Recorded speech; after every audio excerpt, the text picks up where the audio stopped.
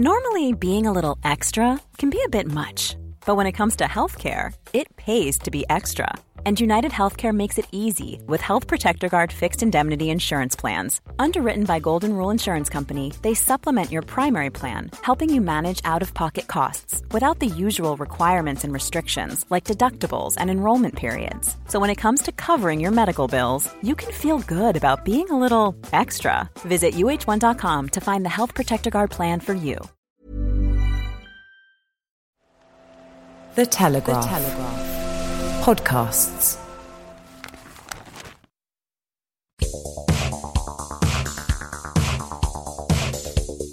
Hi there, podcast fans. I'm Tom Gibbs. Welcome to Telegraph Audio Football Club.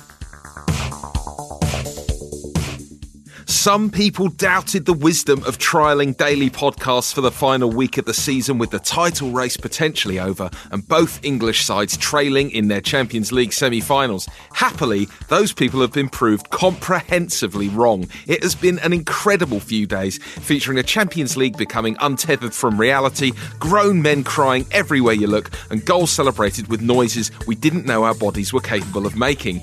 We will get into Liverpool and Tottenham's remarkable runs to the Champions League final, ponder if Arsenal and Chelsea can make it an English clean sweep, and preview the final weekend of the Premier League, which, on current form, will be the greatest single day in the history of the human race. Let's take you now into the audio recording facility, where I'm joined by a man who is astonishingly only now making his debut this season on Audio Football Club. It's Chief Football Writer Sam Wallace. How are you, Sam? I'm good, Tom. It's good to be here, and I'm just going to pour something from the decanter that's in the table. We've gone very premium. We've got a lovely water bottle. If you do hear anyone pouring it, someone is being very, very unprofessional indeed. Struggling through Wednesday night's Spurs triumph, it's noted Arsenal fan Charlie Eccleshare. Hello. How's your level of misery? It's okay. Sort of coming to terms with it now. No excitement whatsoever about the thrill of the game, despite there being your rivals? Yeah, I did really enjoy it. I have a sort of soft spot for Ajax as well, so I felt bad for them. But no, it was incredibly exciting, but tough to not have a lot of jealousy. A complicated morning for you. Finally, licking his missed playoff wounds, a debut for our sports news correspondent and Bristol City Ultra, Tom Morgan. How are you, Tom? Thanks for having me along, Tom. Yeah, pretty good. Thanks. Good. Excited by the Champions League? Incredibly, yeah. I'm a plastic Spurs fan as well from the West Country, so you had to choose because it was either the Gas or Bristol City, plus a Premier League team, and mine was Spurs, fortunately, and it was amazing. Good. Glad to hear it. I mean, two utterly remarkable games on consecutive nights in the Champions League. Let's start with the more recent one. It just didn't look on in any way at half-time for Spurs, did it? They were 1-0 down against Ajax, looked quite off the pace. What do we think changed for them at half-time? What was that old tactical switcheroony, wasn't it? I mean, Llorente just had such a big effect in the second half. I don't think you need to overcomplicate it. Really, I think they changed the way that they approached the game. They went straight for Ajax, and I think there's always an instinct among some supporters to say, well, some people who are critical to say that's just route one, that's desperation football. But I genuinely think they'd spotted something there. Pochettino had spotted something that would make a difference, and it did. I think the weird thing is, though, and it may have just been my paranoia because I desperately didn't want Tottenham to win, but I actually did think it was on at halftime. I never felt Tottenham were out of it. I thought Ajax looked quite brittle. I thought Tottenham were getting chances in the first half. I thought Ajax had looked brittle in the second half of the first leg as well. And I did feel if Tottenham got one in that kind of 45 to 60 window, then they would have a chance, because I just thought, how can a team as young and inexperienced as Ajax not, if they concede, suddenly realise how close they are to, the biggest match of their lives? And they did look like they froze a little bit. And as soon as that first went in, you thought, they only need two, and I can definitely see them getting two, and as it panned out. Yeah, I think I just maybe thought all the magic had been exhausted the previous night, and it wasn't going to strike twice. What about Lucas Moura, Tom? He came good in a big way for Spurs. Showed enormous promise at PSG, but not massively consistent. Spurs need to sign players more often, don't they? If this is the sort of player they're going to get in. He was absolutely electric last night. I think he's 18 months in, isn't he now, from his PSG deal? Yeah, I think it does illustrate how Poch would have liked to have done more business by now, but given that, he's got a settled side of, more and perhaps the 12th, 13th man, not always first choice, and I think it actually is testament to the fact that he had that settled team, and Moura has been able to really mature into the player he's become, and crucial for Spurs last night. What about Moussa Sissoko as well? I can't think of a more improved player this season. No, I think it's interesting as well with both Tottenham, and we'll get on to Liverpool, but this was a night for those understudies. I mean, it was Llorente and Moura who were so key, and obviously the night before you'd had someone like Origi stepping up. And that's what these great managers do. You can look at the team and say, oh, they're missing this player, they're missing that one, but other players step up. And Sissoko, if you want to look at what makes Pochettino so special from a coaching point of view, then Moussa Sissoko should be the poster child for that, because his improvement has just been unbelievable. This was a player that was a bit of a joke figure, I think, for a lot of people. Certainly a lot of Spurs fans' least favourite Spurs player like this time last year. Yeah, and he's just come on so much, looks so accomplished. And it was funny. He created the winner with just a punt forward. It's just this beautiful moment that in this competition where the quality is so high, ultimately it was just a punt and a flick on, and then a great finish. Yeah, very route one. It was a bit Spursy from Ajax, wasn't it, Sam? They just seemed to completely lose control of the tie in the second half. Yeah, you look at that team, and although there are, they're not all kids. I suppose if with the benefit of hindsight, you'd say Daley Blind aside, where's that old head that's going to steer them through? But Tadic. I think it's different when you're a striker as well, isn't it? It's slightly you're slightly removed from the hurly-burly of a sort of 15-minute siege. I think obviously it was galling for them, but in terms of the actual overall achievement, they started qualification 10 days after the World Cup final. It's ridiculous. They came through 3 stages of qualifying just to get to the group stages. It's an epic kind of campaign for them. And yes, of course, if they'd gone on to win it, that would have been one of the great stories. But coming as far as they had, I think it's really revitalised, the competition and the question of what is possible in the Champions League, especially as, let's not forget that this is the first in 5 years that it's not been Messi or Ronaldo winning it. So it does feel like a little bit of change. Plus, we've got all this politics over what the Champions League is going to look like in the future. So they will be remembered. There's no question. I mean, West Ham have not parades, but DVDs and videos for a team that finished third. I think Ajax can certainly celebrate a team that got to the semi-finals of the Champions League. Everyone expects this team to be carved up now, and obviously some of them has been, hasn't right. It? Some of them are already on the way. No danger that any of that's. I mean, some of the deals are already done, of course. But do you think any of the players who are slightly on the cusp might decide to stay now and stick around? The interesting one is going to be Delicter, isn't it, or Delight? I don't know how we pronounce that. The crazy thing is he's really in no rush given his age. I mean, he could easily do another couple of seasons, but this is football and that presumably won't be allowed to happen.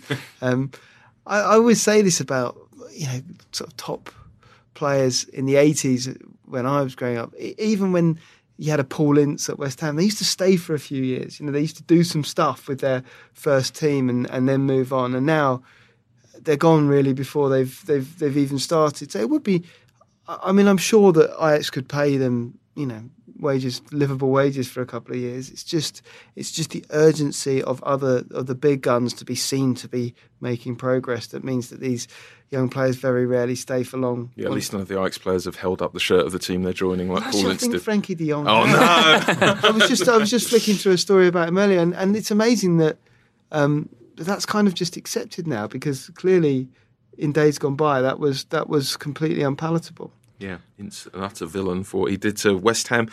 What about Poch, Tom? He was making threats to leave, seemingly, before the game if Spurs won the tournament. Do you believe him? I think it's all part of his complicated genius. Is perhaps thinking about a message to Daniel Levy. I don't think there's any genuine intent to leave the club. It is a game changer in every way last night for the club. It's biggest night in their life since perhaps 1961, and now new stadium, the new revenues that the Champions League final is going to open up, the world platform that it gives Tottenham. I mean, he's just in a wonderful position now. If it is some sort of bluff, he's absolutely ruined it by his display after the game, hasn't he? Like, I don't think you can fake the emotion he was showing on the pitch afterwards. Exactly, and you'd look around and think, well, which basket case club am I going to go to compared to with something that I've created entirely myself, having not spent any money for 2 years.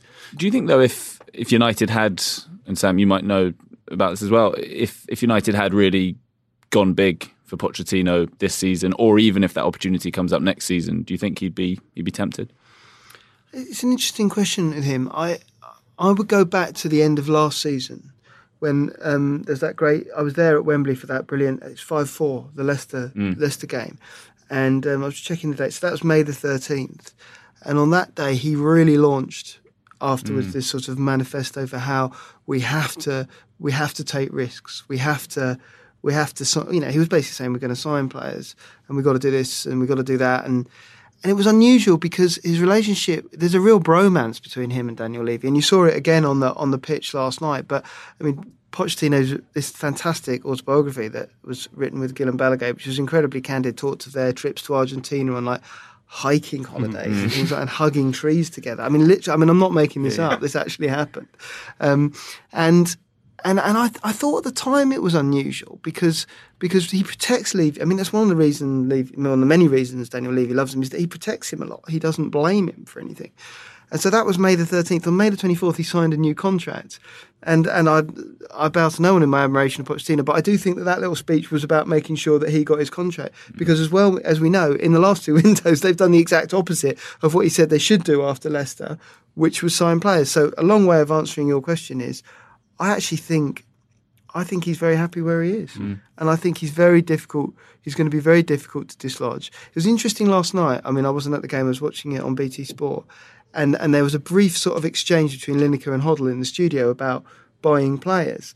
And Hoddle obviously knows Levy very, very... I mean, Gary Lineker's contacts, I'm sure, are impeccable. But Hoddle had obviously been speaking to Levy that day because he was insistent. He said, no, Gary, the money was there to sign players. And that has been the general mood, that it wasn't Daniel Levy with this sort of caricature kind of tight-fistedness. He was saying, there are players we can get. Shall we go and get them? It was Pochettino over the last two windows who was saying, no, if it's that player, I don't want them. I'll stick with what I've got. And it's been an extraordinary result. That's kind of parallels with Arsene Wenger. I mean, that was often the debate that was had then, wasn't it? That it was him sort of playing that economist role as much as it was that the people... Exactly. Spending it like it was his own money. Exactly, really. Yeah. But I mean, Poch's done that a couple of times this season, hasn't he? He's kind of made these little hints that, things need to change and... I know exactly what you mean, but I'm never quite sure what he's talking about because he often contradicts himself or rows back in the course of the same press conference. And when you try and pin him down on something, he looks at you so wounded at what you're suggesting that you think, did he actually even say that? I mean, did I hear what he just said? I think you get the impression sometimes with managers that there's just a finite number of things they've got to say, and actually they probably speak more than they've got things to say, so end up just saying things that we're all like, oh my God, he's going to leave, but actually he's just sort of thrown that out there and not giving it much thought because he's really concerned with like what he's going to do with Jan Vertonghen in the game that's coming up. Let's move on to Liverpool on Tuesday night. You were there, Sam. I mean, I'm probably way less professional than you, but I imagine it must be quite a challenge to actually control your emotions and concentrate on filing a report on nights like that. How was it? Well, at the back of your mind, you are thinking, when the kids flick through your back catalogue in years to come, this may be one they go to, so try and do a good job of it. And whatever you write, I'm sure Jonathan Liu will have done something much better. We'll bleep out his name. He's not getting any more praise this week. When your kids go through Johnny Liu's back catalogue. Saying, Dad, why can't you write like this? I think, to be honest, I think as a journalist, you're quite selfish in that you want to come up with the line or just to get the tone of the piece just right, and you get two chances to do it. So as we know, you get the first edition, which has to be done pretty swiftly, and then you do get another run at it. But generally speaking, you don't want to be filing garbage. I mean, that's that's an old rule of journalism. Actually, one of the best bits of advice I was given by Rob Shepherd way back in the day was, if you can't write a good one, write a bad one, but just make sure you write one. And And I think that it's a long way of saying that the main thing on your mind is let's do justice to this marvellous event. And then after that, yes, I'm afraid you are at these incredible sort of epic occasions, but you are kind of furiously typing away rather than absorbing it all. But I never lose sight of the fact that they are wonderful to be at. Yeah, quite. How did Liverpool do it, Tom? There's huge comparisons, obviously, with Klopp and Pochettino. That's in a way it was fortuitous, but also a great decision to bring on Wijnaldum, as it turned out, for injured Robertson, and just Messi as well. I think they targeted him. He looked rattled from minute 3 or 4, and as a result, Barcelona looked to play everything through him. And just that Anfield occasion, that first goal, you just started to believe for them. Do you think that affects the players? Do you think the Anfield thing is? I mean, it seemed, and obviously I wasn't there, but even on the telly, it sounded amazing. It looked amazing. Players like Luis Suarez, I mean, he's obviously played there. Coutinho, Messi, is that really going to make that much of a difference to them? Well, I'm perhaps biased because I've only had 2 outings at Anfield. One was in 1993 to watch Bristol City beat Liverpool 1-0, and Graham Souness got the sack a few weeks later. But that different era entirely. But I think they've made a huge difference, and especially that on that 1-0 deficit, that half time was just absolutely critical for them. I think they definitely did look rattled, the players, and it happens too often for it not to be a factor. And I think that's one of the reasons that captured the imagination so much was that just to see that intangibles like that do still matter in an age where the preparation is such that often football, certainly the kind of Guardiolaification of football, means it can feel very formulaic, and it's, just these structures.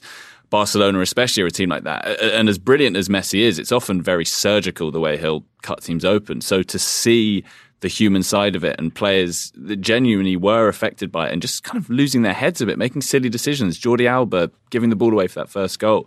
I think it was that added to how exhilarating an occasion it was. And you see, the Liverpool players just rising and visibly getting better and better as the game went on. Yeah, you've got to assume a lot of that is down to Klopp. I know there's a bit of a debate about exactly who does what at Liverpool and which coaches are in charge of what things, but there are maybe more astute tacticians, as you say. Guardiola's the one that comes to mind, but I think what we can assume about Klopp, I don't think this is a controversial thing to say, that he must just be like such a brilliant judge of character, one of the best man managers working today.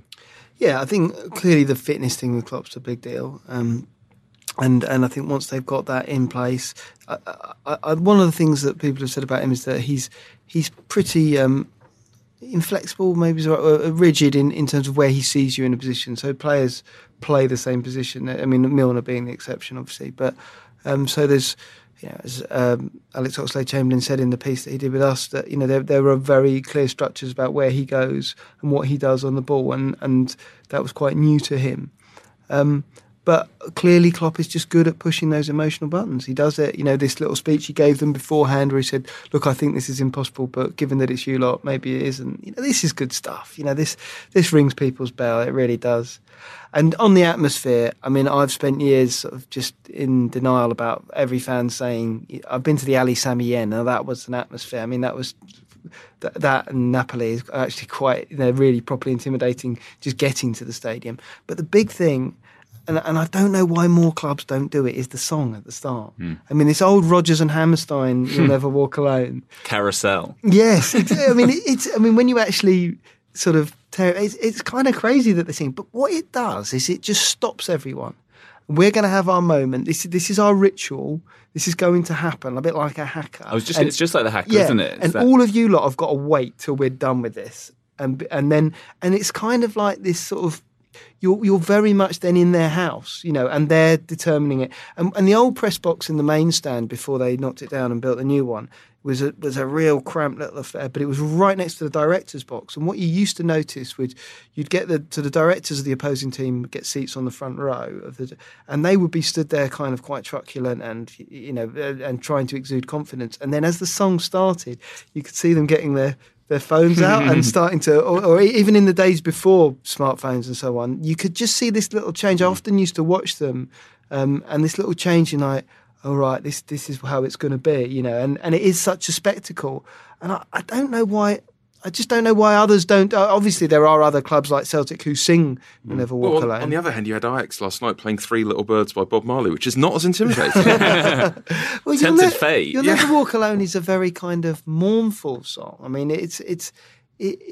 Well, it comes at the end of a musical where basically everyone's died and lots of really sad things have happened. Yeah. I mean, the Carousel's a very sad musical. You're listening to Telegraph Musical Football Club. We should talk a little bit about the final. Who are you backing, Tom? Who do you fancy?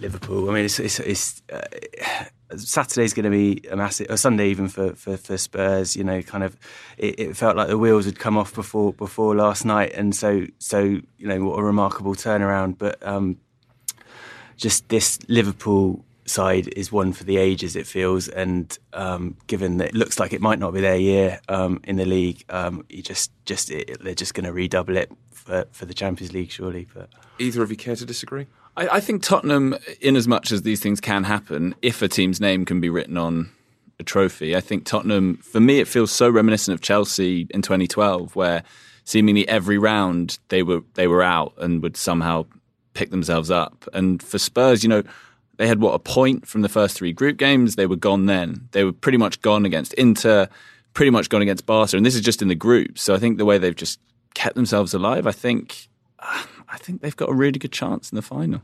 What about the Europa League, Charlie? Can't forget about the Europa League. Yeah, the big one. Semis take place, second legs on Thursday night. Arsenal travel to Valencia 3-1 up. Chelsea have got Eintracht Frankfurt at home, that's 1-1. Another all-English final? It looks that way, yeah. I mean, there was it was quite sad yesterday. The Arsenal Twitter feed was trying to generate interest. You know, it's like we're one game from Baku, whilst Spurs secured their passage to Madrid for the Champions League final. Yeah, you would think so. I mean, Chelsea have that away goal and have been very good at home. You'd think they would go through. Arsenal 3-1. Given their away form, that may not be enough of a buffer, but they were actually oddly very impressive against Napoli away in the last round. So if they can produce anything like that against what is generally a pretty defensive side, I think they'll just about have enough. And then, Chelsea against Arsenal in Azerbaijan in a few weeks' time. And it's live.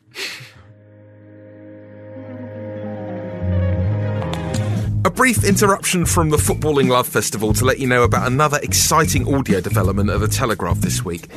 10 years ago, a small group of journalists at the paper took delivery of a hard drive which had details of the expense claims of every MP in the country.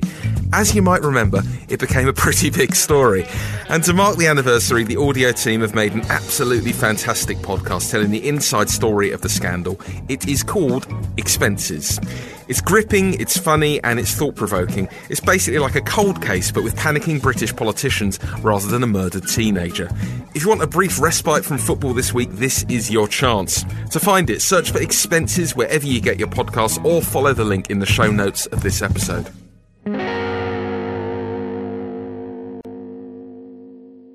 Right, let's focus on the Premier League now. Sam, set out the case for Brighton getting a surprise result against Manchester City at home on Sunday to give us the denouement to what's been an amazing week of football.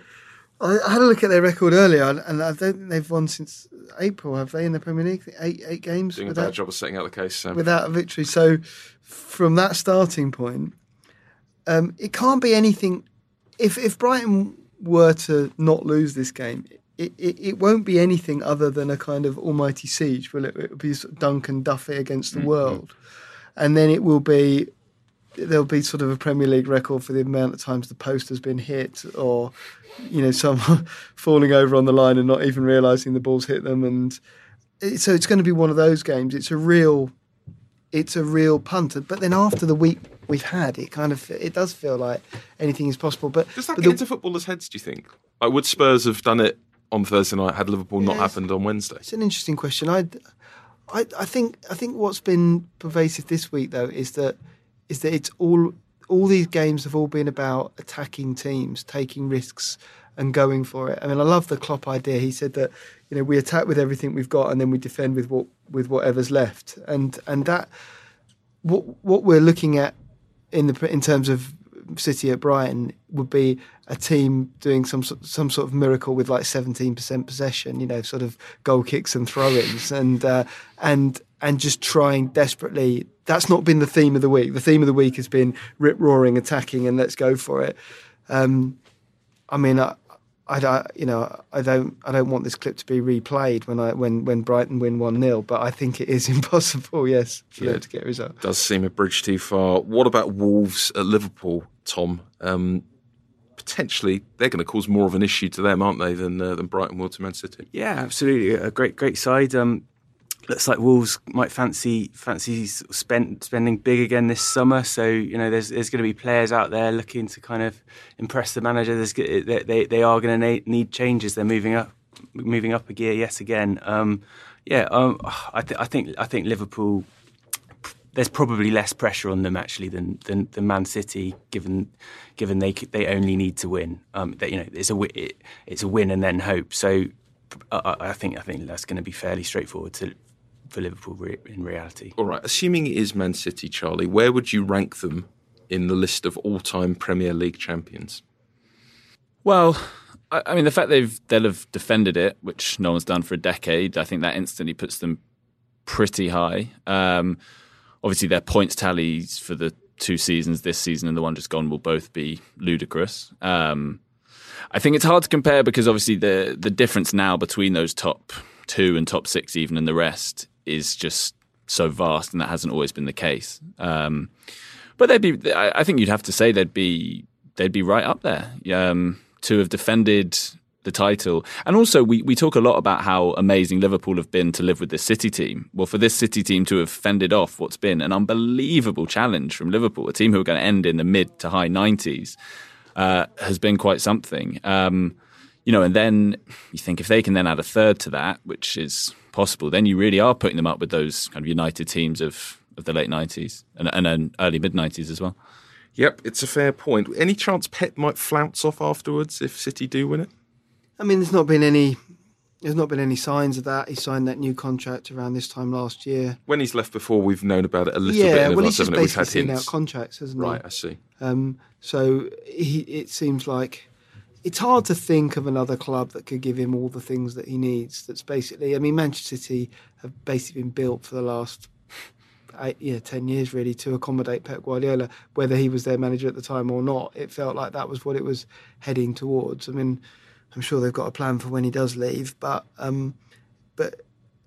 even him, will realise that you don't get this level of control elsewhere. I don't think he had it at Bayern Munich, for instance, which is probably why he didn't hang around beyond the 3 years. So I think that's unlikely. I don't think he's.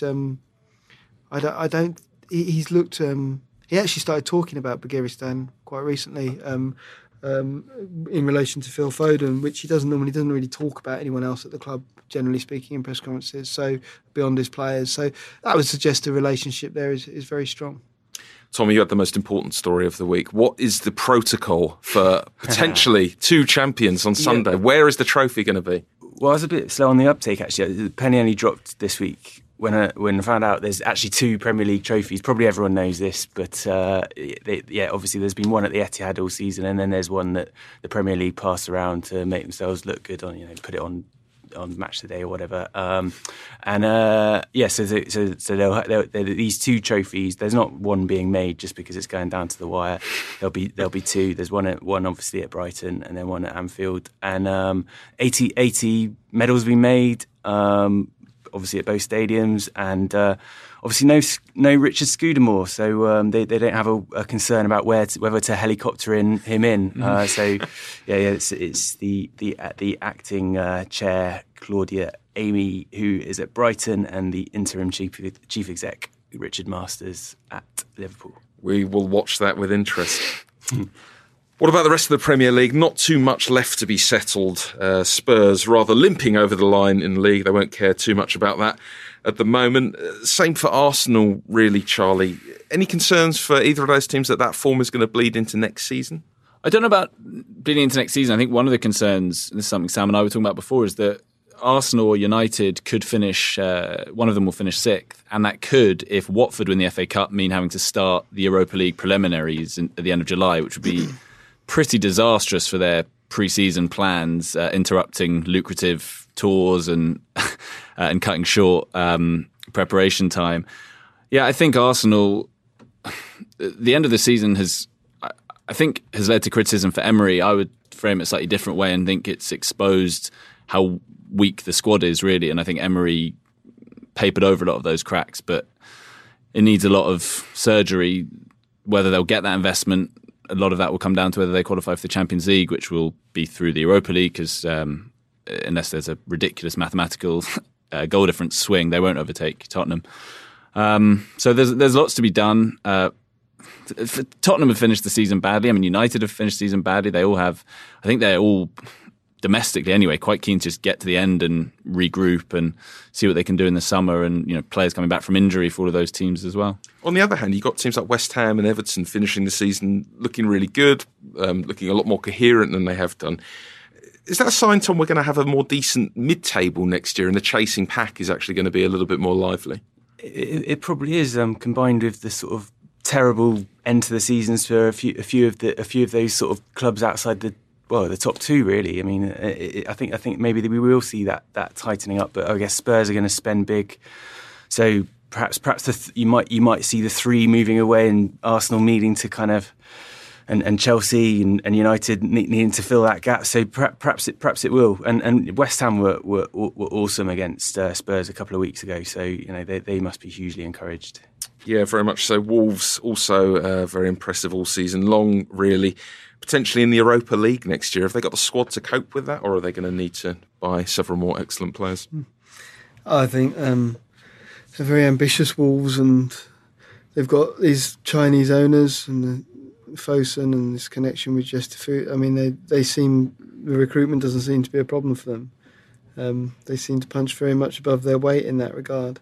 I think that's where they see themselves. I remember at the start of the season doing a piece with the managing director, Laurie Dalrymple, who began by saying they were going to make the stadium bigger, which at the time, I mean, felt a little bit absurd. But I mean, I've been there about half a dozen times this season, and they do pack it out, and it's an incredible sort of rebirth. I don't think the Europa League would be a problem for them at all. I mean, they have that sort of. I mean, they were a great club around the time of the inception of the European Cup. They do see themselves, although many others, the modern generation, this would be kind of news to the sort of millennials, but they do see themselves, Wolves, as a European club. Possible farewell for Maurizio Sarri. He takes his Chelsea team to Leicester on Sunday. How are you going to remember his time at Chelsea, Charlie? Kepa. Yeah. I think he's done a decent job. I think it felt like the wrong fit from the start. I mean, someone like Sarri, I think you need to give time. You need to accept he has this way of playing and that he's stubborn. And I just don't think Chelsea's really the right fit for him. I think they're more those sort of gun-for-hire Ancelotti types who can come in and get results instantly. But I think, Sarri, he will probably finish the season, he'll likely finish season third and very likely as Europa League winner, which I think at the start of the season would have been way above expectations. I think he's quite funny in a way because he doesn't pay lip service to the importance of the fans or institutions or things like that, which really matter to supporters, but he just doesn't really seem to get that or care. Why'd you say Kepa, Sam? I just think that's the defining moment of the season, the player that wouldn't come off. I mean, it's amazing. I mean, at the time, it was all anyone was talking about. Yeah. I mean, I'm sure it was the same on the podcast as well. I actually quite like him. He uses word. I mean, when you're scratching around for a sort of a back page lead, he uses words that really lend themselves. I mean, very early he described the performance as a catastrophe, which is really rare. Managers don't say stuff like that, and I do quite like him and his sort of very dry sense of humour, and clearly he's pulled himself up for about 18 different jobs over 30 years. I just think that a lot of, when you look at the Klopp and Pochettino over the last week, that great emotional connection with their players, and some people might say, it's all for TV, it's all great, but I think that really matters now. I think when you're finding ways to motivate a room of 20-something multimillionaires, you need different tools, and I'm not quite sure Maurizio with the Z has got all of those.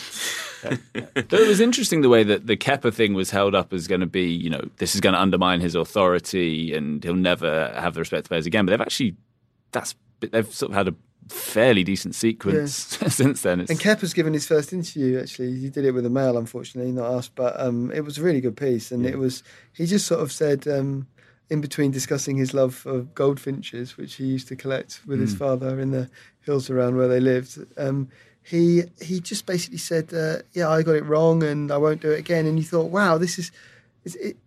At one point, this felt like one of them's got to go. That's what 606 was saying. Sell him now, and it is a bit of a lesson that, look, however bad it gets, if the club cannot panic, you can get through these things. Yeah, it's all quite funny in the end, isn't it? There's usually one extremely high-scoring game on the final day, some sort of wacky action on the fixture list. Where is that happening this year? Well, I guess the wackiest side in the last few games has been Manchester United. So perhaps they've got Cardiff.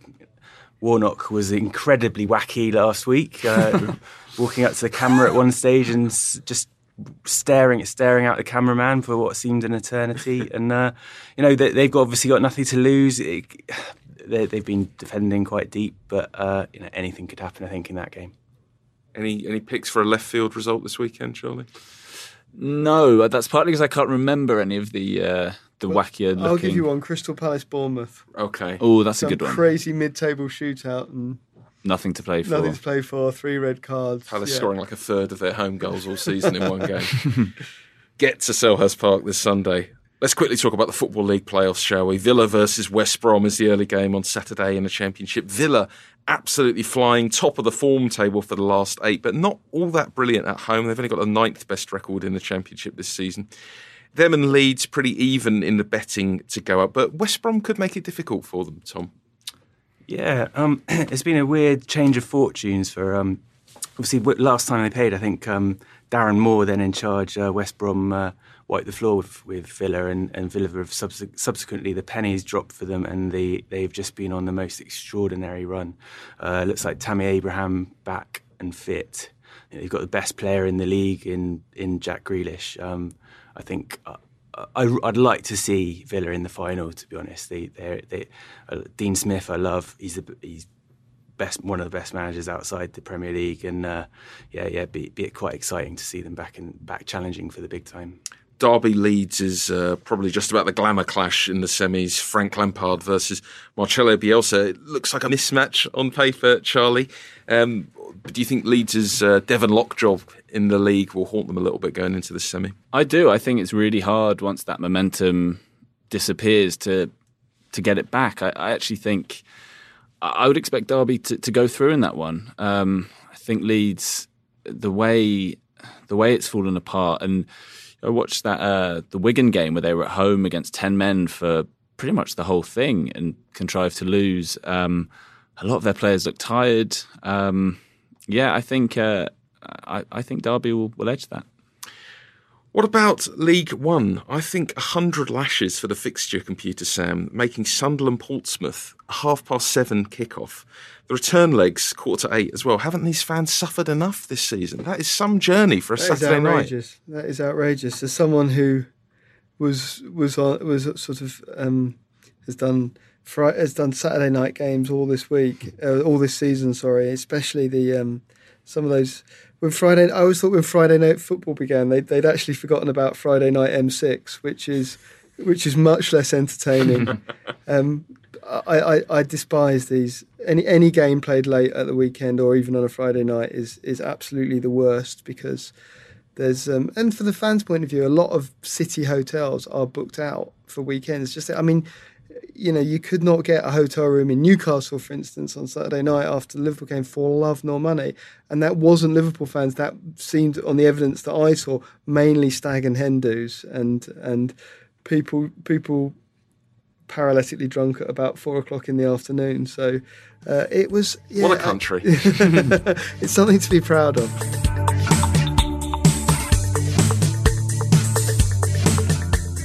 That's your lot for this episode. We'll be back with you tomorrow as we complete our week of podcasts with our women's football special. You can contact me on Twitter if you'd like to. Before then, it's @Tom with an H Gibbs. Send an email to the podcast too if you like, afcpodcast@telegraph.co.uk. Don't forget to subscribe to Audio Football Club. Just write those words onto the internet. Take it from there. Absolutely backing you. Thanks to Elliot Lampett on the buttons, and thanks to you for your company. I'll talk to you again soon.